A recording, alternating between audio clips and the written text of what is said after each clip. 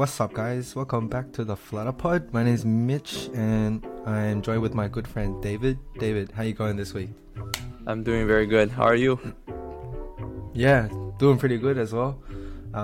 We have some cool things to talk about this week, and just to give people a quick overview of what today is about, we'll have some Flutter, Reddit news, and also David's going to talk about some tips on like App Store submission, which funnily enough I've personally only submitted to the Play Store before, and obviously as a Flutter developer I want to make iOS publish iOS apps as well, so I've been delaying that so much, so that's my goal for the end of this year, to publish more iOS apps. So we'll talk about that for a bit. And then at the end of it we'll just talk about some coding journey stuff. And I also made a Google form for people to submit their own Flutter apps, which if we find one that I like, I'm going to start reviewing them on my main channel to help other Flutter devs. So we'll link all that stuff and get to it throughout the podcast. But just to start us off, I thought it would be nice to just have a kind of light-hearted conversation about a question I ask basically every tech person. I'm always interested to know, what is your phone history? Like, what devices did you have from the very beginning? And also, it doesn't have to be a phone. If you were really young and your first device was maybe like a Game Boy or something, you know what I mean? Like, it could be... what was your tech history, I guess, of devices? What was the first thing that you ever got? The first piece of tech I ever got was like a super simple phone. Like a super simple phone, like only phone functionalities. I remember it was super cool. It's like almost like in a like a gamepad format.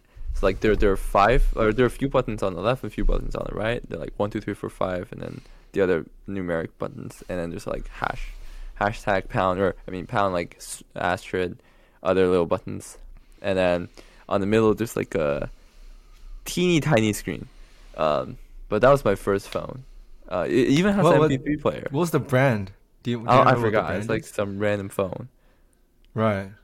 It's like not a smartphone, just a phone.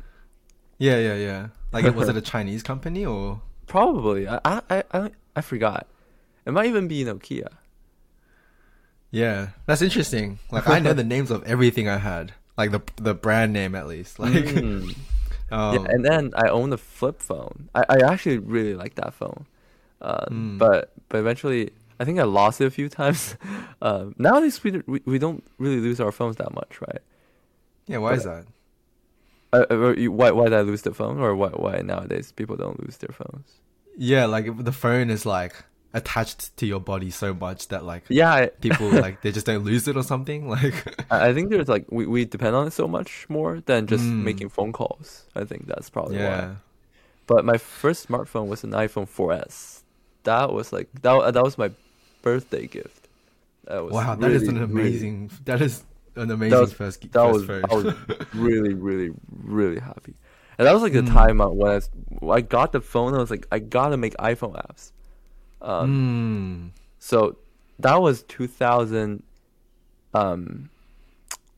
maybe 11. 2011. Okay, 2011. That's the year that Steve Jobs died. Right. Yeah, that's his like that he didn't actually go to the presentation for iPhone 4S, but that's the first phone with Siri. I remember, so I was like asking Siri questions. Like, Siri was so dumb back then, but I can only ask her like set amount of questions. Right. I mean, back then it was like a fun little gimmick. It's like no one's ever seen anything like that before. It's like you just talk. It's just like, tell me a joke, and it'll just tell you a joke. It's like, wait, what? Yeah, but I was like, I got the phone. I was like, I gotta make apps for this. But I didn't end up making apps for that because I remember back then it was Objective C. It was so hard. I could not figure out anything. Like the problem is that I didn't even have a Mac back then. I think I got my first Mac when I was 14. I got a MacBook Pro. It's like the lowest configuration. But it was still very expensive. I remember it was still very expensive. But I think I got the phone because, or not, no, I got the MacBook because I'm like that's like the only thing I really wanted because I'm like at that point I'm already like very into programming, so that was the main reason. But I remember it was really expensive. I feel kind of bad, but that's when I really started. I think 2015, right? That's when Swift came out, and that's when I started learning Swift. So that was like I could actually learn Swift rather than Objective C. But yeah, and then after the iPhone 4S, I owned an iPhone 6S. And after that, I owned an iPhone 10, and now I'm using iPhone 12. Wow, you've never used an Android phone in your life. I've never used an Android phone. Interesting. I have used Android phones, and I have like Android phones for testing. I got a Pixel. This is a Pixel 3 for testing. This is my friend's old phone. She doesn't want it anymore. Yeah. I actually got it from, so my friend got it from her friend just for me to test apps. I was gonna return it to her, but I never got the chance to return it to her. She probably don't want it anyways. There are like so many phones like just become like tech garbage. Yeah, like, after they have a new phone. Yeah, like so many phones just like That's like that's like me as well. I just have like all these like phones like lying around. Oh, like I still got my iPhone 10. It's my iPhone 10. Yeah. And like I used to nice.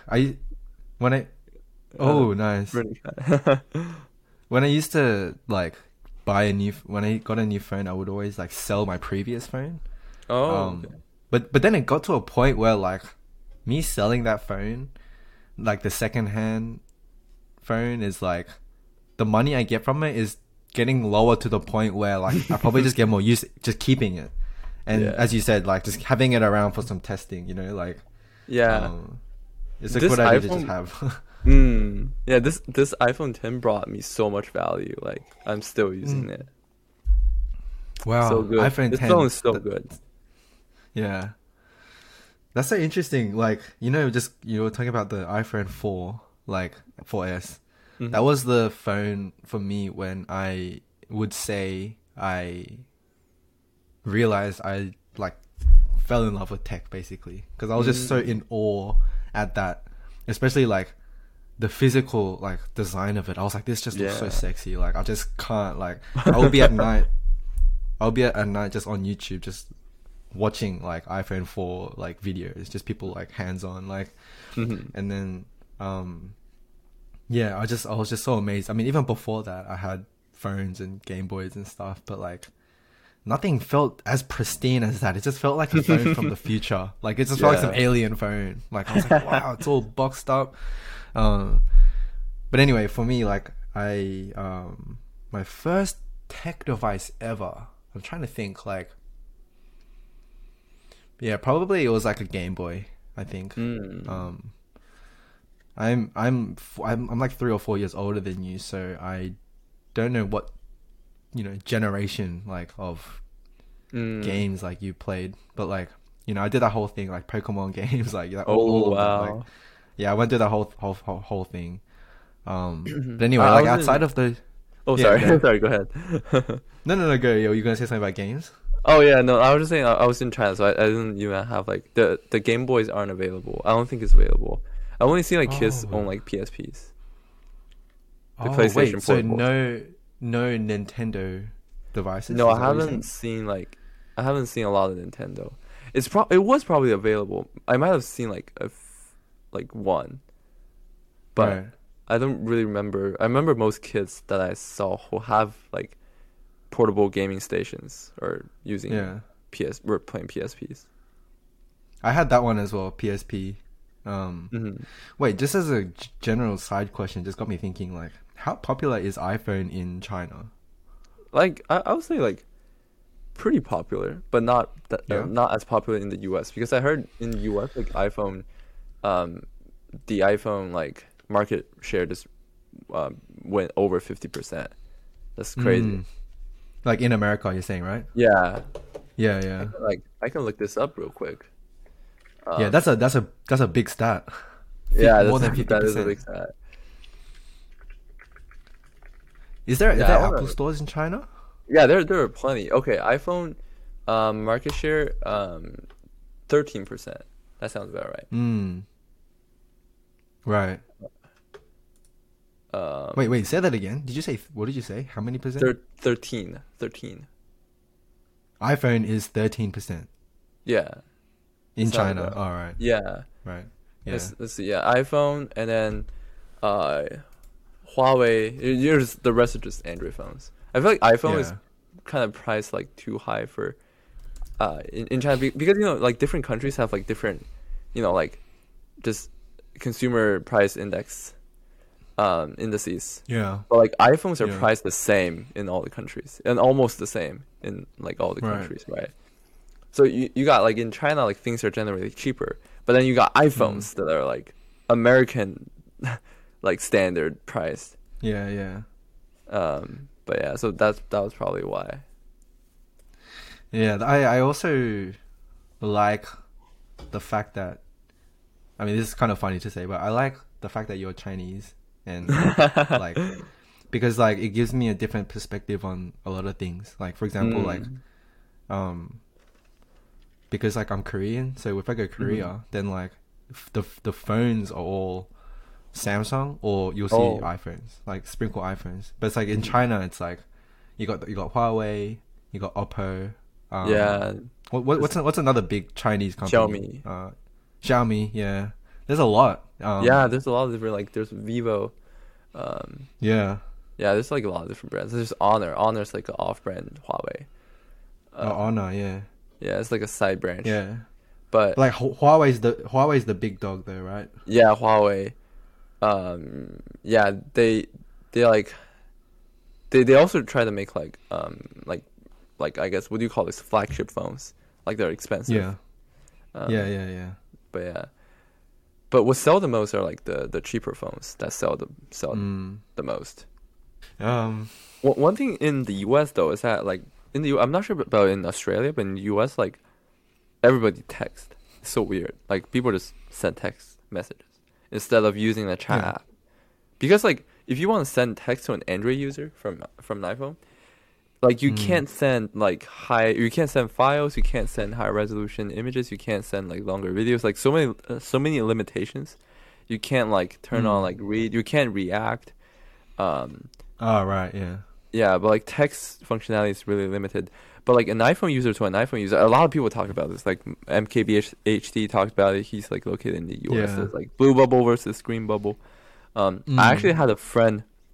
She got an iPhone just to have green bubbles. So like there are some numbers of like in US 80% of the teenagers use iPhones, and that's like I feel like that's like something that's really unique about like iPhone market in the US. That's kind of strange.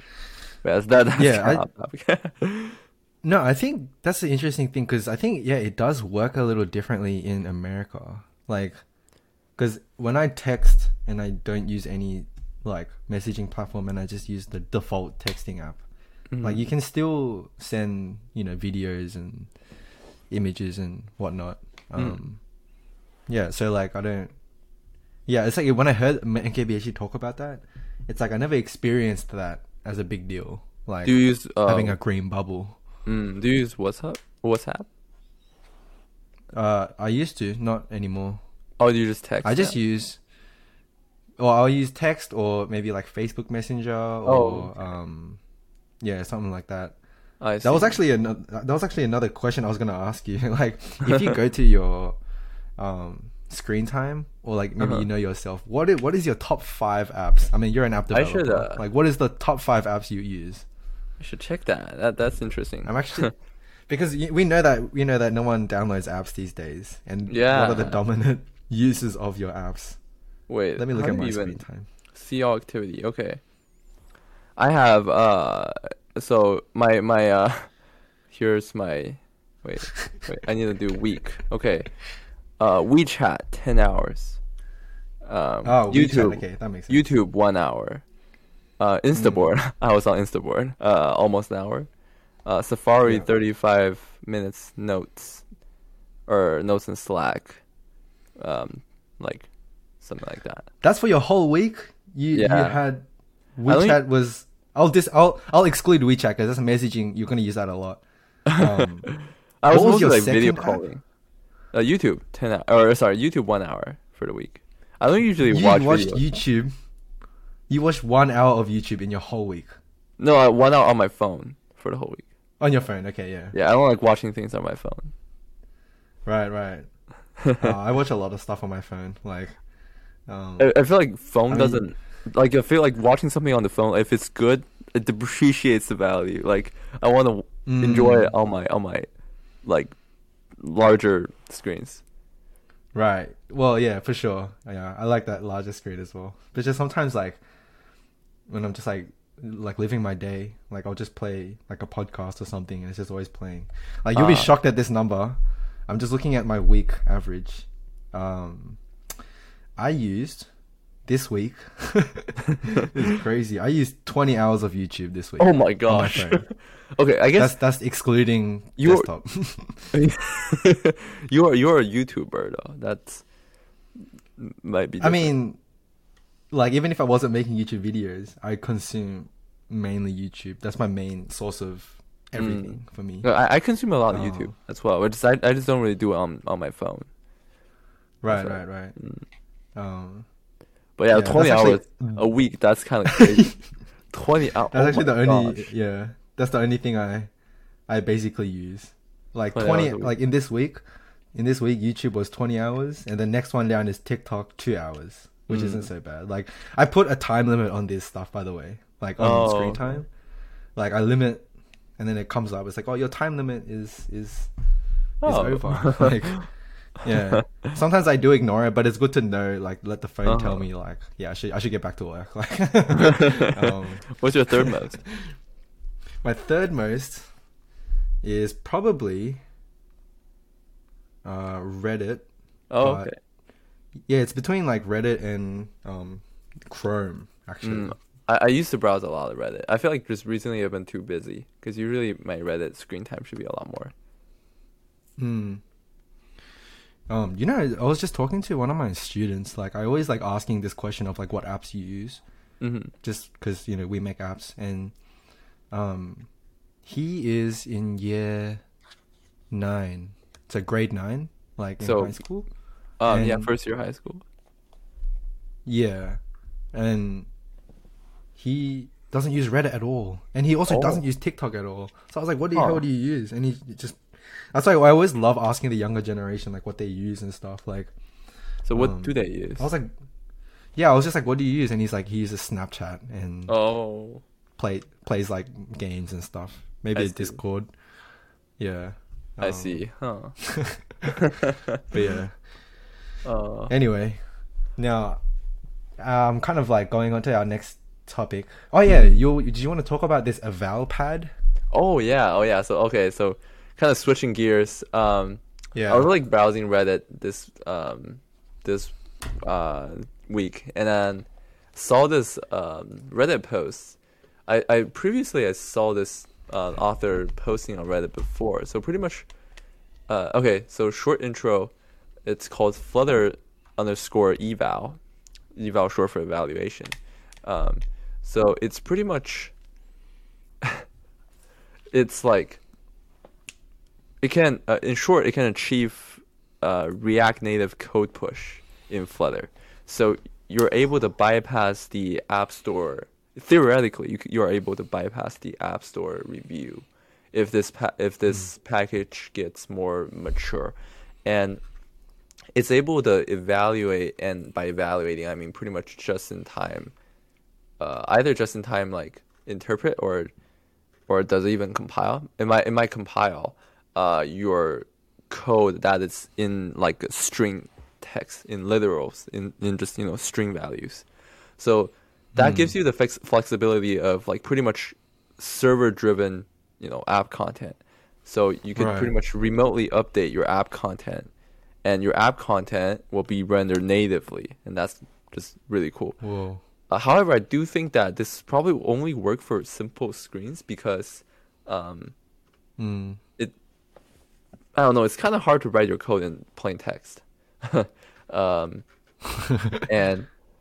And also like your code more likely it's gonna evolve like I don't know, like some state, and this code like it's kind of hard to just debug this like with just plain text. But I mean, I'm sure there are like use cases where you got some like code that's like it's you want to update like really frequently, but you want to like have it sort of like I don't know, you want it just so that like you can just update the code and just to a server, and then the clients would just get that code and then pretty much run it locally. So there's a demo in this site or in this README of the pub package. They got like pretty much a like a Dart pad, but written in like pretty much they made their own Dart pad with their eval package. I thought it was really cool. One thing to keep in mind is that this is still early. There are only like a set amount, like there's only a set amount of like widgets that are sort of like implemented that you can actually use. There are like probably I don't know, like seems like a lot of widgets, but not maybe like when you want to use some like a listener widget. That's when let's say I don't see gesture detector. Yeah. Let me see. Yeah, I don't see gesture detector. And also I don't see like outline button. So there are some things that are not being like sort of not being sort of like implemented.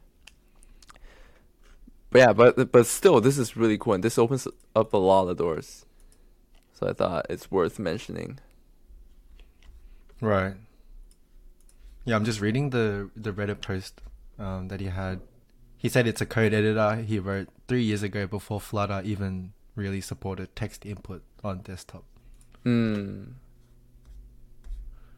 Wait, so are we like... No, it doesn't change the background color. It doesn't? Yeah. Are you trying on the eval pad? Yeah. I think either because you might have made a typo or... Yeah, I had to type out the full thing. Yeah, you have to make sure. Oh, you're right. I did make a typo. Oh, it works. Oh shit. Yeah.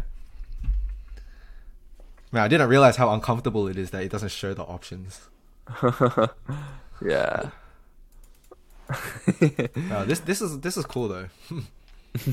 Yeah, I feel like this, like if this is like mature, there's like a lot of possibilities that we can do with this. But yeah, feel free to check it out. It's Flutter eval. Yeah, we'll link it below. Just about good. the code push, like, is that allowed by Apple? I think so. Yeah. Like you can like games do that all the time. Right. Yeah. Yeah, like you don't update the new version of the app. They just code push. Right. App Store just doesn't allow like if your entire app is just a web view. App Store Apple doesn't allow that. Yeah.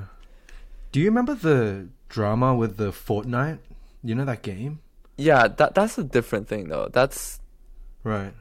So that's sort of a different thing. We can touch on that later, if we talk about like App Store submission stuff. But oh right, yeah. Yeah, but that's like that has to do with like payment. Yeah. Yeah. Right. Yeah, payment versus the in-app purchases stuff. Yeah, I remember that now. Yeah, so like what Fortnite people want to do is that they want to like, so App Store takes like 30%, right? If you're not small business, they had a small business program where they only take 15% instead of 20 instead of 30, but still like it's a lot, right? So you technically you can like lead your users to your website and have your users paid there. So what Fortnite did was that they said that pay in our website and you'll get like something extra coins. I forgot what was the reward, but you're not allowed to do that based on like on the App Store. You're not allowed to like lead your users to like separate sort of like a separate site. Like at least for like Netflix, you can't even purchase a Netflix subscription on your iPad or iPhone. Right. They just have to have you do it on their site. But that's kind of like that's that. Yeah, I think I saw like somewhere when that was happening. I think it was like Spotify or something. If you buy the Spotify premium through the app, it's a certain price more expensive than if you bought it off their website. I think, Yeah, something that's like that. another Like, route they could do. yeah. Yeah, that it does raise a lot of interesting questions about, like, because I remember when that was happening, they were talking about like Starbucks. Like, if I buy a coffee off Starbucks, do they take 30% of that?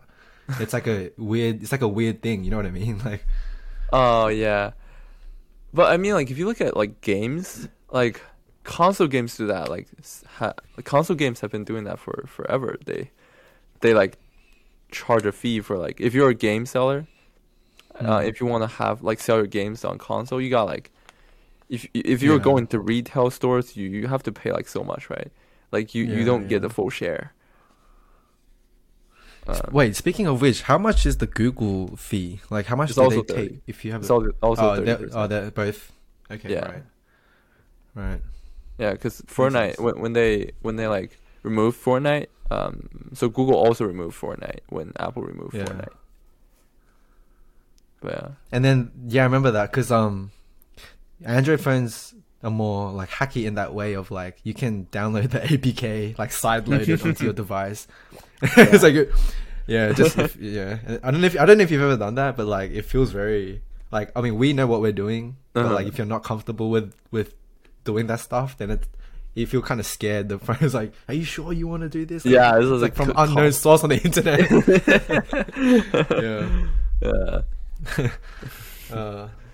I mean, just to it's interesting. Like, I don't know how much you've thought about this, but like, I'm sure in the future with your own apps like Instaboard, you'd want to charge people, right? Yeah. Like, how would that work in terms of like, if you have an app in the App Store? Like, I'm just trying to wrap my head around that. Okay. How, like, money flowing through. Yeah, so I will have to use in-app purchase. So there's a package called in-app purchase that goes through Apple and Google's in-app purchase, and I will have to have a 30% fee, like, or 30% being deducted from whatever I get. So, but on the web version, I could just use Stripe. And Stripe probably takes like less than 5%. Like, in-app purchases, like to buy a premium account on your app, basically. Yeah. Mm-hmm. What if I already paid you for a premium account off the app, like on the web, and then I should be able to use that account in the app, right? Yeah, that works. Okay, I'm just I'm just not allowed to ask users to pay. Like, I'm not allowed to ask users to go for other ways to paying it. Okay. Right.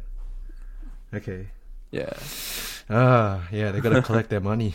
Yeah, like Apple's gotta, It's like a big income for them. Yeah. And also, I mean, I do, as a developer, I guess somewhat rationalize it in the sense that, like, at least they provided that platform. Like, I wouldn't be able to create this app and put it anywhere, so whatever, take my 30%. Yeah, I feel like I'm like one of the people who are like more open to like the idea of them taking 30%, because like 30% is a lot of money, but like they did provide this like really like trustworthy platform. Like iPhone users, they trust the App Store. They trust like apps from the App Store. I feel like that's something that I feel like takes effort to build, like the trust. Yeah, exactly. Yeah. But yeah. Now maybe like let's talk about that, like the App Store submission. Yeah, I think. Oh yeah, sorry. Go ahead. Oh yeah, no, I was just gonna quickly say, just talking about the App Store submission. Yeah, I think on Google I don't think they do a good job compared to Apple App Store of rigorously reviewing your app. Like I've definitely uploaded some apps on the Google Play Store that doesn't work properly. Like it'll just crash. Like, but you can download it. I'm like, wait, what? Like, Oh yeah, yeah. I was working on this app called Instaboard, and I'm planning to submit this app like to the App Store tomorrow, probably today or tomorrow. I'll probably do it tonight, or Whoa. I'll probably do it tomorrow. Yeah. So Exciting. yeah, I submitted a few apps before, and there's like this entire process. I feel like it could be like it could be, like it could seem like a lot of trouble if you're doing it the first time, but after a few times you get the gist of it. But there's just like a few quirks that you have to know. So I guess I'll just like give you a quick tour of like what the submission Yeah, process is like. So first of all, you have please. to you have to pay, right? You have to you have to pay a $99 a year. That's kind of unfortunate, to be honest. That's a lot of money, but but if you do pay that, you get access to beta software. That's something for a plus. And also you can also increase your number of how many physical devices you can test your app on, from 3 physical devices to 100 physical devices. So 100 physical devices per year, and the next year you can clear that. So there's also a difference between your own Apple developer account and an organization Apple developer account. It actually costs the same. They all cost $99 a year. The only difference, and also they're almost the same, like in terms of benefit wise. The only, like, I would say tangible, there are only like 2 tangible benefits are that, first of all, like for the developer, like if your individual account, like normally, like just regular account, the developer name is gonna be your legal name. It can only be your legal name. You can't even change that. But if your organization account, it'll be your organization, and you can like name your organization whatever. Like, right, you it has to be a legal entity though.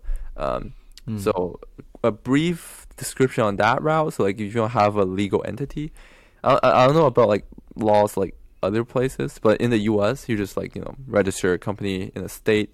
There are different states. Some states are stricter. Some states ask you to pay more fees, or some states are really cheap to start a company. But after you start a company, you have to get a DUNS number. So that's called, you can look it up, it's called DUNS, DUNS number. It's free. You can just apply it and you'll get the DUNS number. So as soon as you have the company registered, you can try to get the DUNS number. It'll probably take like a week, less than a week, probably 5 days. So once you get a DUNS number, how the process is that you just submit a customer request to Apple, and Apple will call you to confirm a few things and start a migration process to migrate your personal account to an organization account. And your personal account will no longer exist. It will become the organization account. So that's that. And yeah, so like once you have the account, you can like you create an app in there. The name actually has to be unique. Like if you had an app, if there's an app Facebook, you can't create another app called Facebook. However, you can make an app called Facebook dash some social media, like some you can have your name just like be different things. You can say like your app name : something else. So that you can do that, and you just have to prepare some like legal stuff, namely a privacy statement. You have to do that for the Play Store as well. And there's some screenshots. For the App Store, the screenshots are a little more strict. They can't be just like just whatever size. You have to have it. There's like a whole documentation on like the screenshots. But if you're submitting iPad or iPhone apps, your screenshots has to be like iPhone 6.5 inch and the 5.5 inch. The 5.5 inch iPhones are the ones with the home button. The size of that. If you're submitting iPad apps, then you have to make like the first gen 12.9 inch iPad Pro, so like the with the home button iPad Pro, and the newer iPad Pros without the home button. 12.9-inch size. But yeah, what you could do is that you can like make some like pretty graphics, like some like your own design with some like slogans, like text, some images, and then have your screenshots. You can also be like more creative, like it's not necessarily creative, but you can like make your few screenshots sort of connected, and have that to be a big picture. but but yeah, and then you just upload your binary. There's some like interesting things about uploading your binary. There are a few ways to do it, a few ways of doing it. Since this is a Flutter podcast, we want to talk about a little bit more Flutter specific. So the okay, the default way of doing it is that you would go to your Xcode. You have to have a Mac, by the way, or you can try Code Magic. That's like a service that will like kind of do CI/CD for you. But in terms of like by yourself, you have to have a Mac, install Xcode, go to like product archive, and then archive your thing, and then say upload or deliver, and that will deliver. You have to fill out a few blanks, but it's kind of annoying to do that every single time. So there's this command line tool called I just need a. I think I wrote the script a little while ago. It's called AL tool. So the full syntax is xcrun AL tool, and then -- upload app, and then you can do -- type iOS, and then give it an IPA file, and provide your API key and your API issuer. And you need to have your key. It's like kind of a process to set up, but once it's set up, it's like really fluent. You can like have your keys in a private keys file or folder directory in your home directory, and then it'll be .pa files you get from Apple. You'll have to go to the Apple Developer Console, go to keys, and get your own API key, and then you can like do everything from the command line, and just maybe set up some scripts to do that. So, what was that called? AL tools. Yeah, you can look up xcrun, AL tool. That does a lot of things. It's really cool. Okay, so can I? Oh yeah, go ahead. Oh no, I was just gonna ask about you said about the privacy policy. Did you use a generator like? Oh yeah, I did. Fill out the yeah. Okay. Yeah. Yeah. Because when I was trying to make that, I was like I didn't know what to do, and then I was using someone told me to use that thing, like use a website to make it for you. Is that what you did? Yeah, that's what I did. I also did the same thing for terms of service. Okay. Yeah. No, that was just my question. Keep going. What were you saying? Oh yeah. I was gonna say, like, after you upload your app, after you upload your binary, it's gonna go to your builds section, and you can create a test flight. Pretty much, you can like ask people to test your app.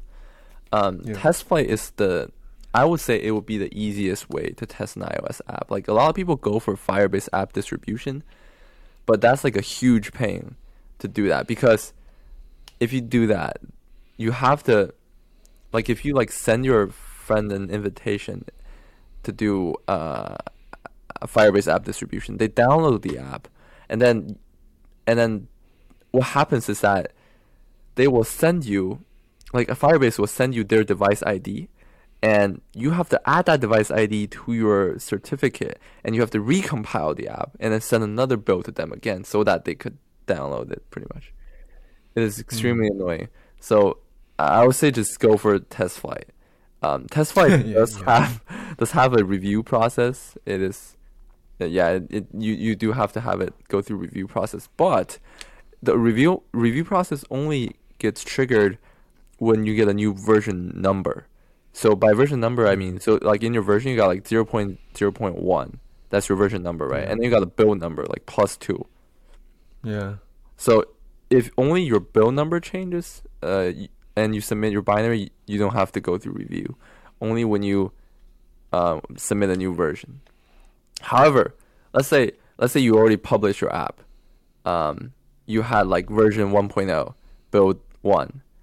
Yeah. Now you can't like if you just submitted your app, you can't make a 1.0.0 plus 2 build up there, or plus 5 build up there, because Yeah. App Store says, oh, that version number has been closed. You can't use that version number anymore. Oh. But yeah, that's kind of nitty gritty. But yeah, like after you're ready, you can just like submit. It asks you for like some export, like whatever compliant questions. If you don't want to answer like those export compliant questions, like do you use like standard encryption stuff? Like if you don't want to answer that questions every time, there's like a field that you can put in the info.plist file. So in your runner info.plist, there's this field called ITS app uses non-exam encryption. You can set that to false, and yeah, and that if you upload your binary, then you won't get asked the questions again and again. Right. That's like that's like a brief overview of like the submission process.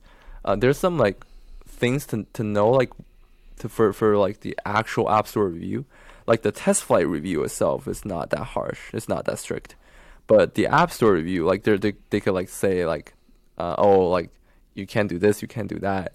One of the things, or I want to like just mention a few things. So first of all, if your app has a signing in thing, like if you have like any authentication, just email password authentication is okay.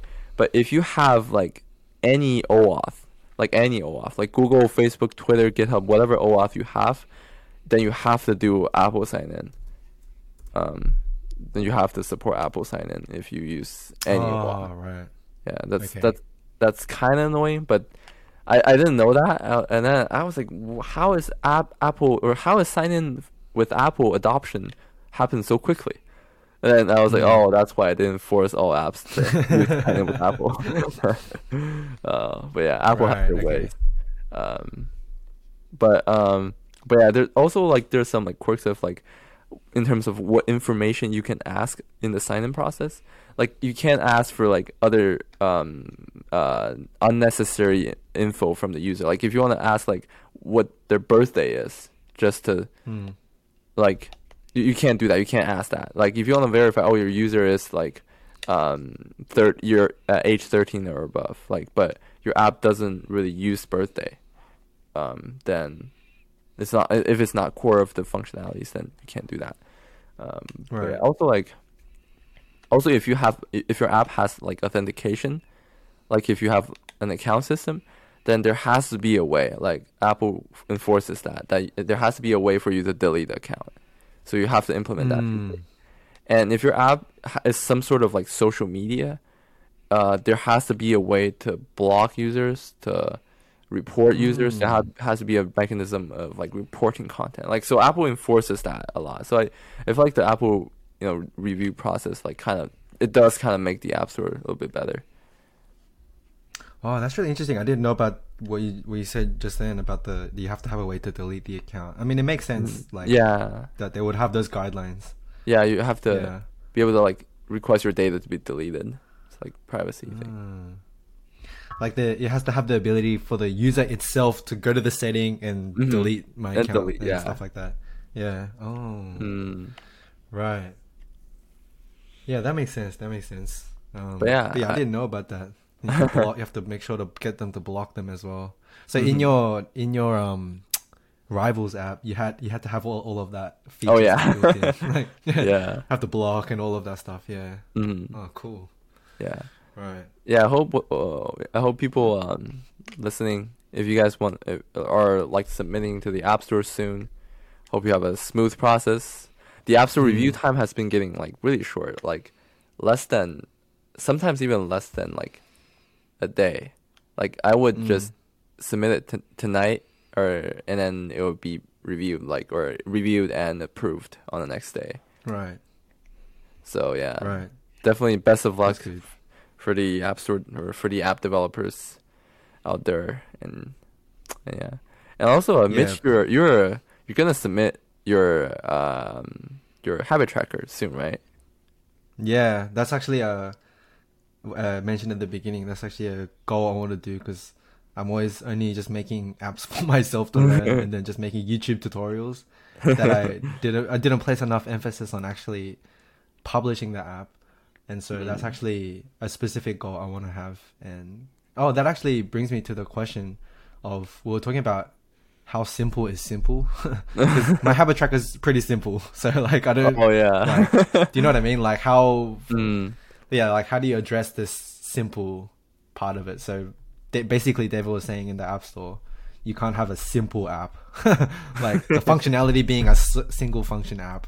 Hmm. Um, so how does that work? Like, I mean, with a calculator is pretty simple one functionality, and there are calculators on there. So how does that work? So there are definitely calculators up there, but you don't see like a calculator that just have like the number fields like a plus minus. Yeah, like those don't exist. Yeah, yeah, Your calculator at least has to have some like a little bit of like uniqueness, just a little bit, like you know, some like scientific functionalities maybe. Oh yeah, I remember. So Do you know? how does Mhm. oh Oh sorry, I yeah, was sorry. gonna Go say ahead. just on the Uh-huh. just on that calculator example, like how does one judge that? Like I just have to make a calculator app and then like submit it and just see what they say in the review process, that kind of thing. Like how would you know? Like okay, if I add pi, a button of pi, or like if I add a log button or something, like at what point does it become? It's not. You know what I mean? Yeah, I know that that could sound like really arbitrary and like really ambiguous, but Right. it's so first of all, like if you're submitting a calculator app, like chances are it's not that's not doesn't sound right. Yeah. But okay, let's say you really want to make a calculator app and like you're down to make one and you want to submit to the App Store. So like just from the perspective of the App Store people, like they want to see like, Yeah. oh, why would I want to have this on the App Store?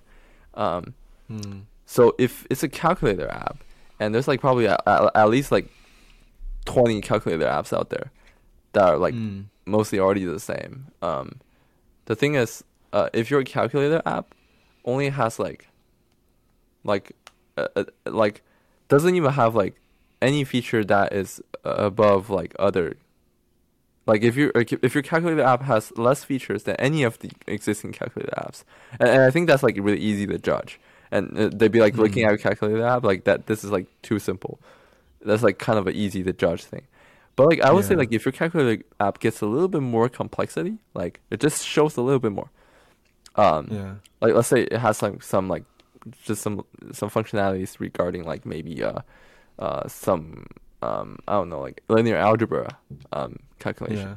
Then like maybe they'd be like, oh, that's really useful because you do have apps that are like dead simple, but they serve a Hmm. functionality. Like let's say like remember like the poll app, like the Polly app. Yeah. They're like pool maintenance. They do have like a companion app, but it looks like really simple on just on the surface. But I haven't looked at that like closely. But I mean, like if you have like some service and you need a companion app Yeah. and the companion app is simple, Apple allows that Hmm. because your app serves of like a unique specific purpose. Yeah. Um, so Apple would allow that. Yeah. That makes sense. That Yeah. makes sense. Yeah. But if your app is like just supposed to be like for anyone and it's also like a very simple serves this very simple purpose that has already been fulfilled by like so many different apps, um, Yeah. then Apple probably won't. Um, Right. I remember there's like a fun example that do you remember Force Touch? Force. Yes, I do. Yeah. Yeah, Yeah. Force Touch. I think it was introduced in Yeah. iPhone 6s. My iPhone 10 has Yeah. Force Touch as well.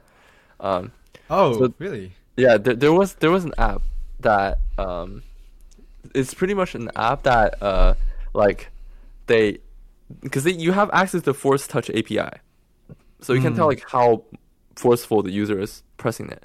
So Yeah. they made a bathroom scale app that turns your iPhone into a Oh, bathroom scale. what? not a bathroom Wow. skill. Maybe like just an electronic weight. Yeah, like a thing. weight. Yeah. Yeah. Like they have like a circle. You just put your weight on there. And Apple just denied that app. Apple's like, Oh. yeah, Apple just because that I think Is- that caused a little bit controversy. It made a headline. I remember the news because it was the reason that it got denied. It's only on specific iPhones. Like Force Touch is not no, universal not for because of iPhones. that. I think Oh. the reason was that can potentially damage your phone. That could lead users to damaging your phone. Interesting. But yeah. Right.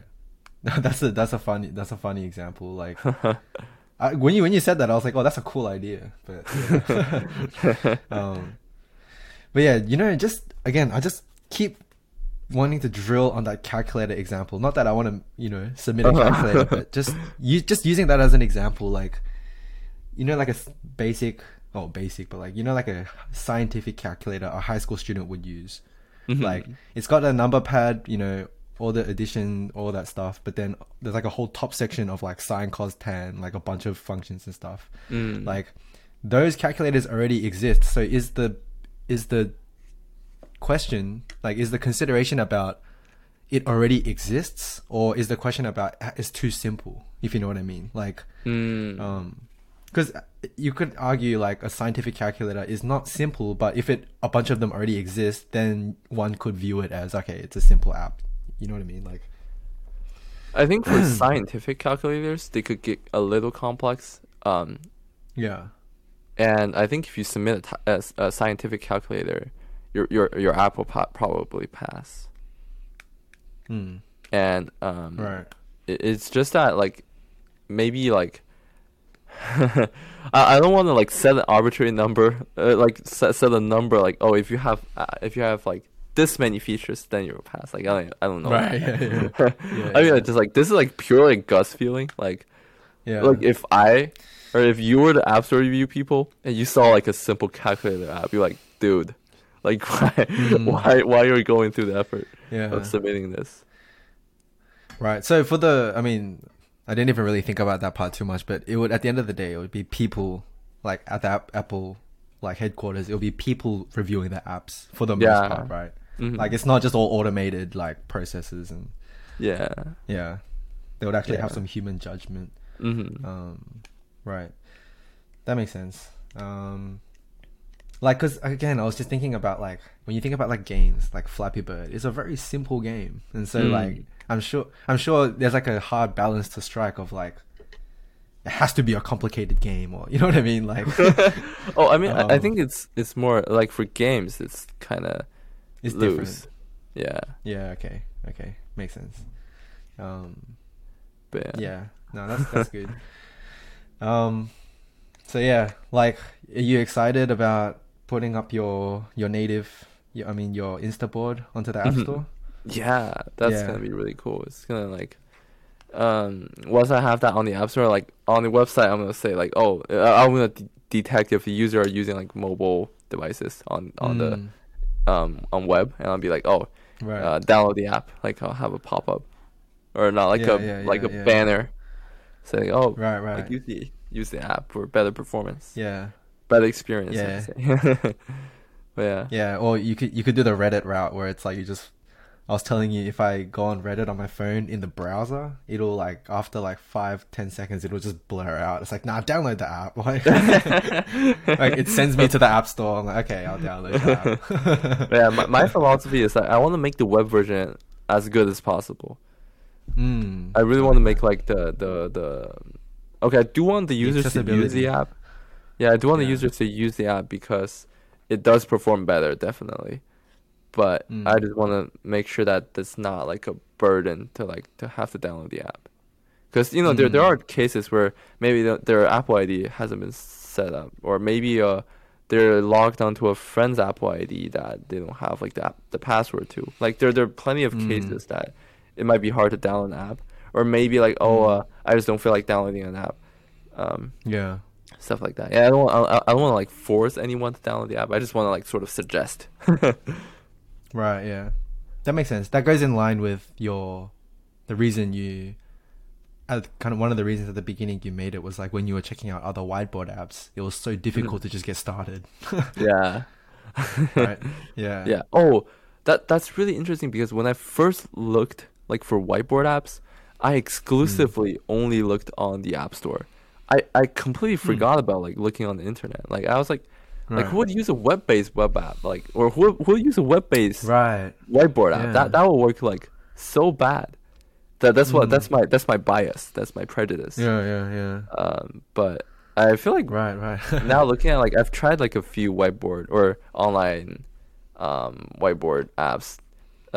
Like Miro works okay on the web for mobile devices.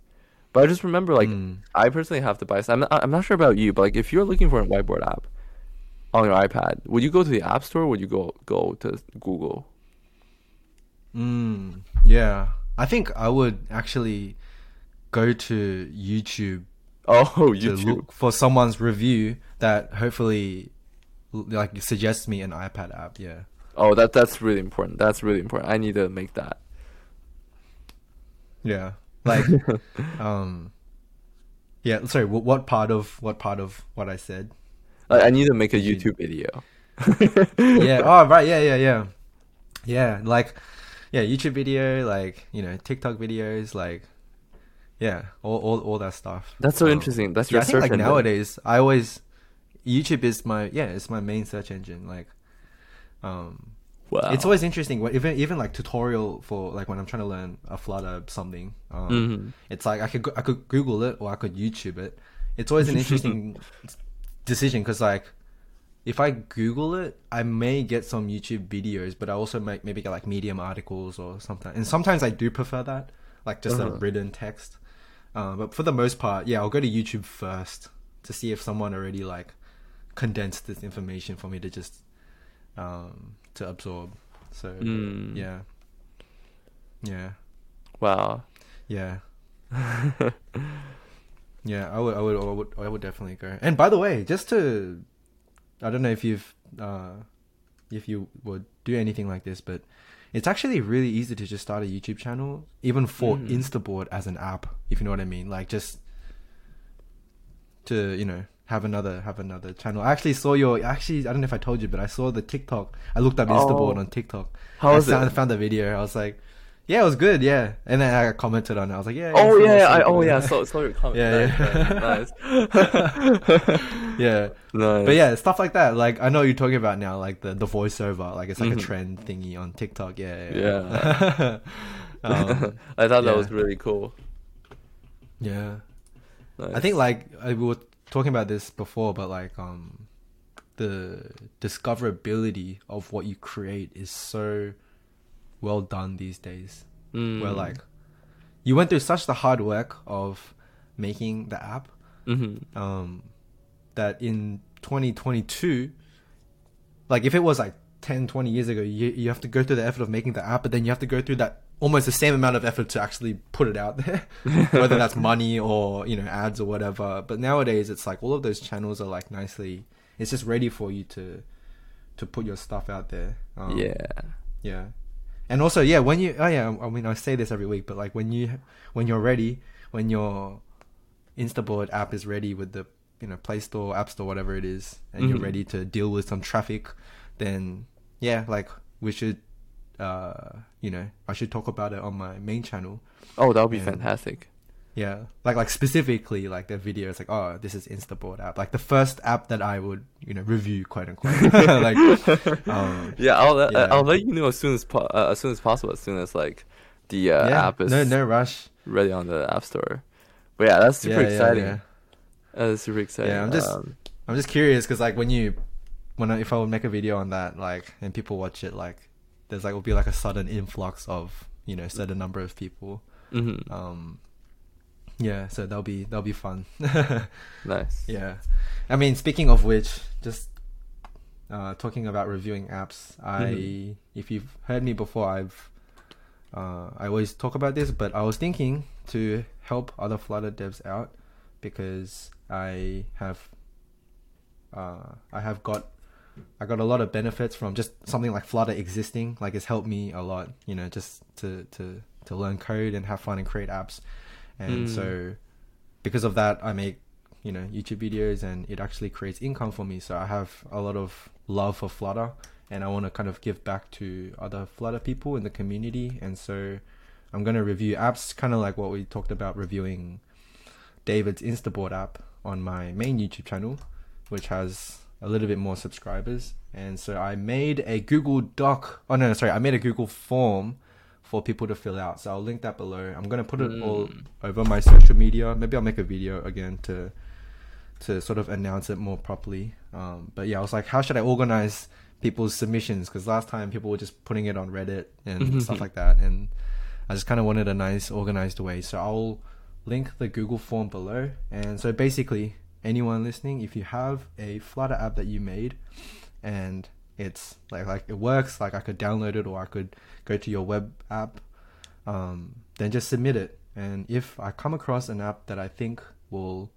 is like worthy of it, you know, if it's like well made, or if I think it's a cool app, then yeah, I'll talk about it, maybe even interview you if you're down for like a video live conversation to just help your app get out there, and also to have a conversation about how you made the app, because I learned so much, and I think a lot of people learn a lot from that. And there is a kind of hunger. I don't know, for me at least, I have a hunger of listening and watching content related to Flutter devs making apps, because I'm sure there's so many people Flutter devs making apps, but it just feels so quiet. Like, I don't, yeah, you know what I mean? Everyone's just secretly making the apps and just giving their 2 cents on Reddit.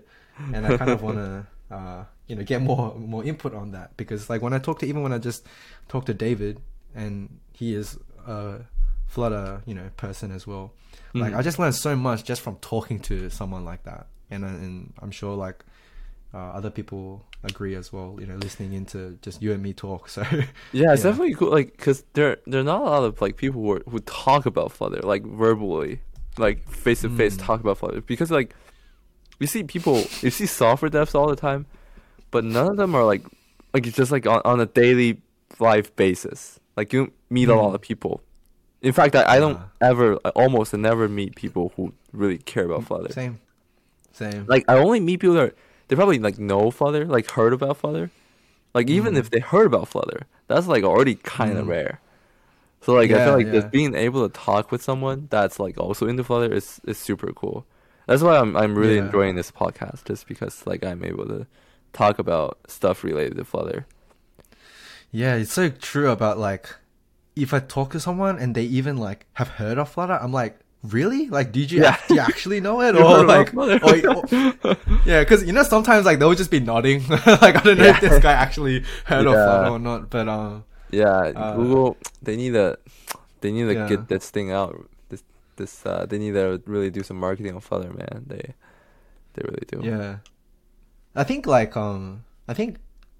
because obviously you do computer science, and so I'm sure other people who do software and stuff like that. Like, what's the vibe of Flutter for those people? Even if they don't use it, like, you mean what do they think of Flutter? You mean like in terms of like my friends or my classmates? Yeah, just like in your. Yeah, classmates, other software engineers that like friends, like. Yeah. Actually, you're really into Flutter. Like, what about your friends? Yeah, actually, I've never, like, out of all the people I've met who know Flutter, there are like a few people I've met who like use Flutter as well, but like very few, like probably like 3.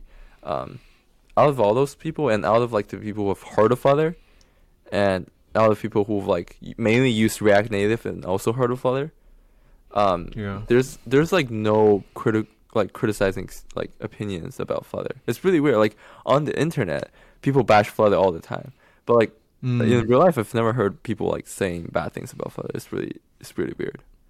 Like the vibe is usually like for the people who have just heard of Flutter, they're like, oh, that's cool, it's Flutter. I'm not really sure what that is. I'm not sure how the like Flutter really works. And for the people who like kind of know Flutter a little bit better, they like all the people who really know Flutter just a little bit better, they like Flutter, and they think, oh, it's really cool. It's like And out of all the people who've tried Flutter, they all like the developer experience. So I'm not sure what's going on here. I'm not sure where's You the know what it hate coming is? from.